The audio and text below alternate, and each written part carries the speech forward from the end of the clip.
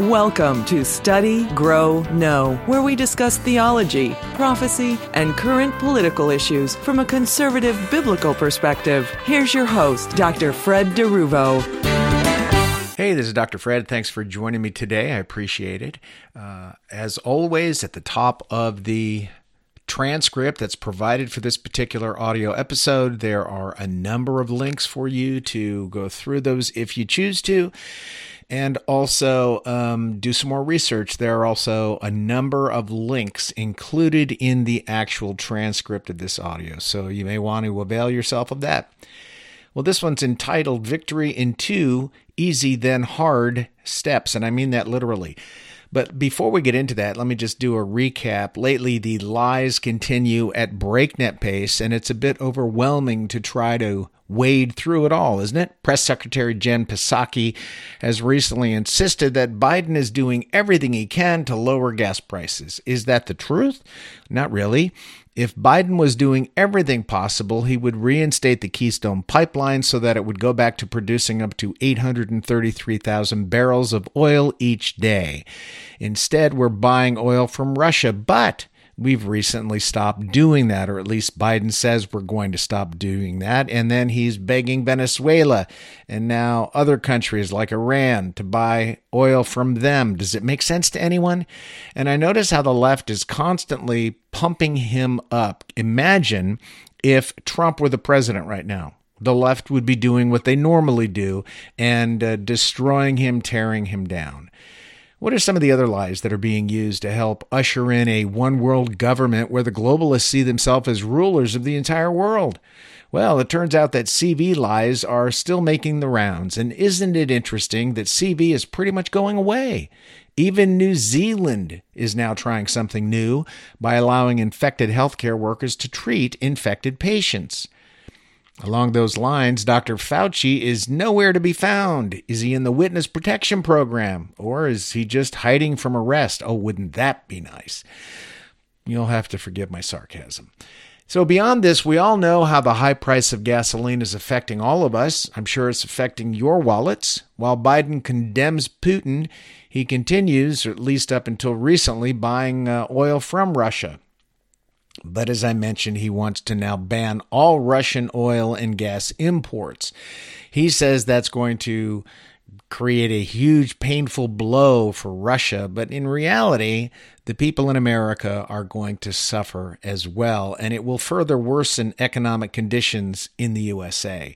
And it's not just going to be at the fuel pumps either. It's going to be at grocery stores and every other product that we buy any place, because all those things have to be trucked in. So truckers are going to pay more for fuel. We're going to pay more for the product they haul. Why not just reopen the Keystone Pipeline? Why not allow the United States to get the oil that's under the ground in the United States? How is the carbon footprint going to be any different if we get it from the United States or if we get it from other countries?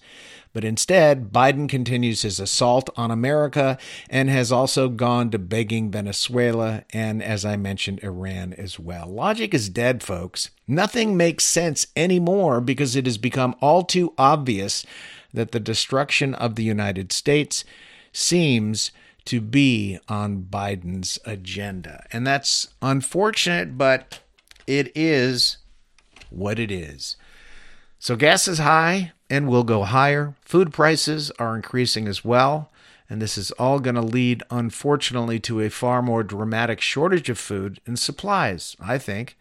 This could possibly happen with what I'm reading about droughts and famines occurring in various parts of the world. And then what with edible oil products experiencing price increases, this will certainly be passed on to us consumers. According to one other source, Hungary has also decided to stop all grain exports. So if you eat grain, better stock up. So if Hungary is ceasing all grain exports, obviously this is going to cause wheat and other grains to skyrocket. If you've invested in wheat or other grains, you may be in for a windfall, but that may not help feed you. I don't know if you recall, I saw pictures of what it looked like in the Great Depression in the late 20s, early 30s, where people literally had barrelfuls and wheelbarrowfuls of money and couldn't really use it that much. You might want to stock up on certain things, as I mentioned. All of this adds up to potential problems according to the FAO Food Price Index, as consumers go to grocery stores and experience both price shock and shortage shock. It's really a new world. But in the midst of all this, Christians need to persevere. We don't really have the option of no longer trusting God, no longer living in a way that pleases Him, and no longer bringing the message of hope to the lost. We have to fight on, or we will die spiritually.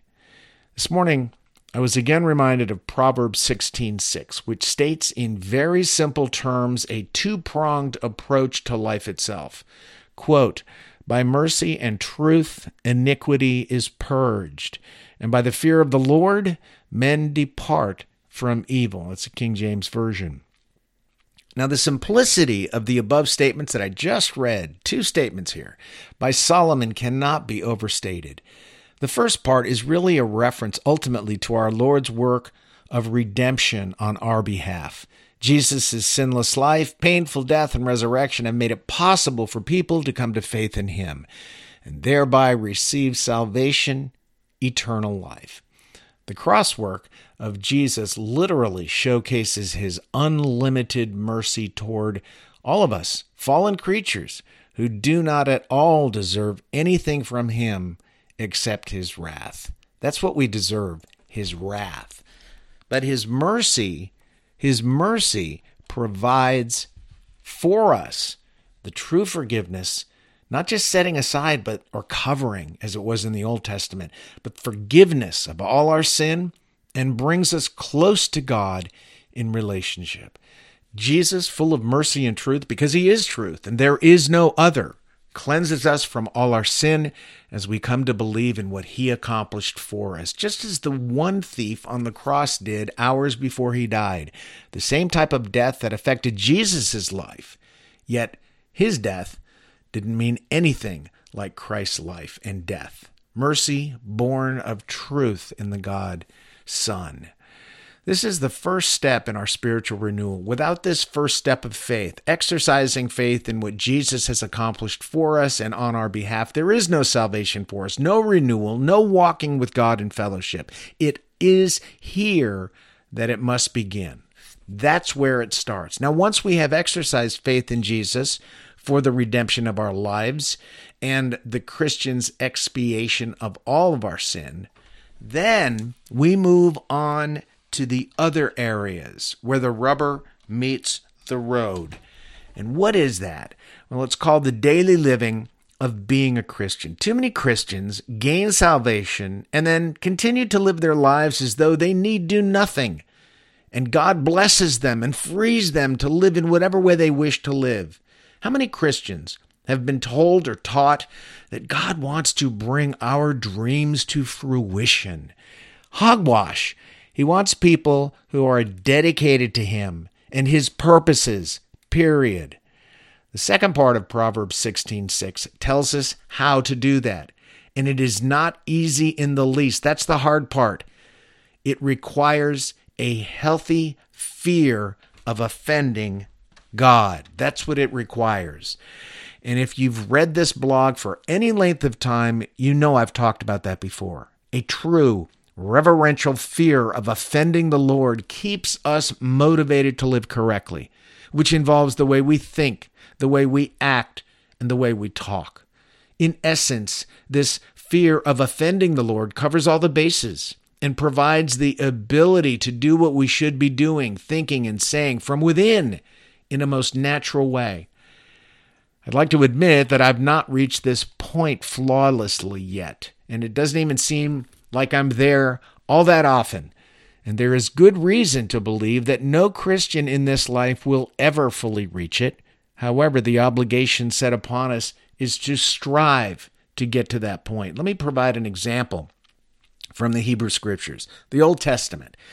In the book of Joshua, after Moses' death, Joshua had been appointed to lead the Israelites into the promised land and to literally take the land that God had promised to Abraham. Repeatedly, the Israelites were told not to fear, but to be courageous, as God himself was going to lead them into that land and destroy their enemies before this. He did this incrementally over time.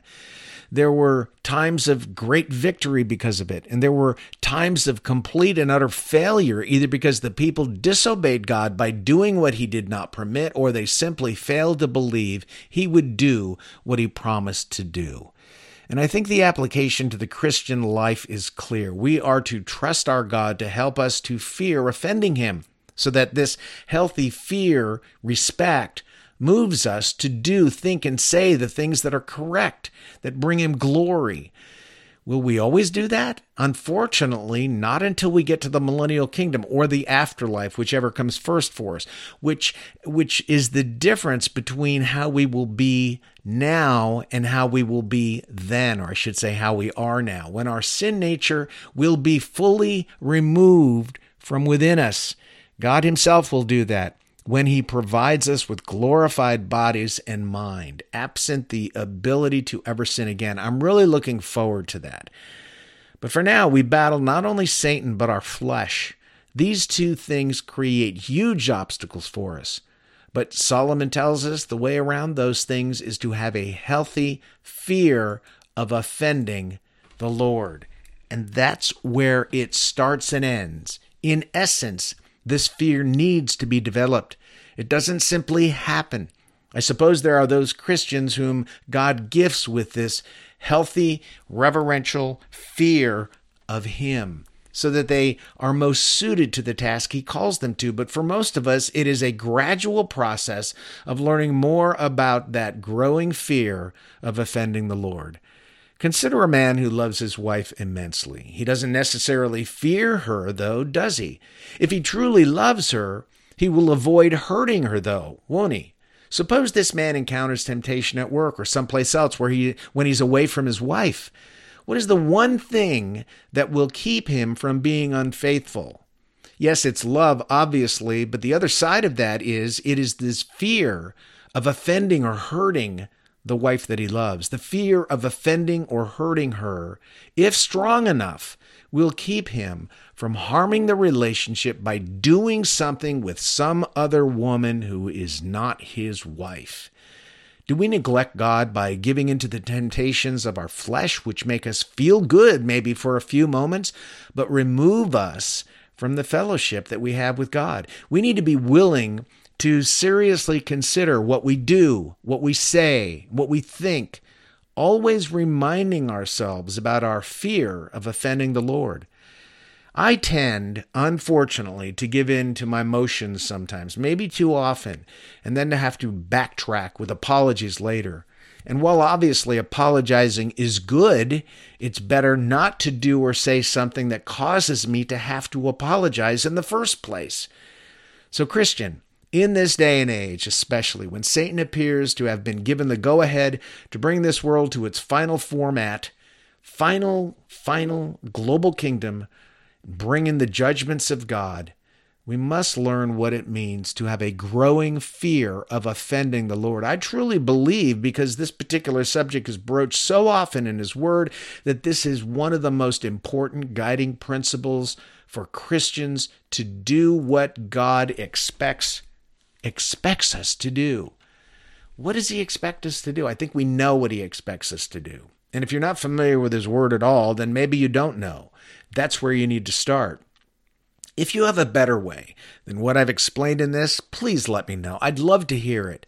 And to be clear, I am not talking about an unhealthy fear of God that makes a person feel as though he or she is going to be at the receiving end of God's anger when we do something wrong. I'm not talking about that at all. I'm talking about a true, healthy, reverential fear or great respect, so that our inner desire is not based on a fear of judgment, but it is based on what we do, what we say, and what we think out of a growing love for or fear of offending God. take the time to memorize Proverbs 16:6. It doesn't take long. Repeat it to yourself often throughout the day. Say it as a prayer.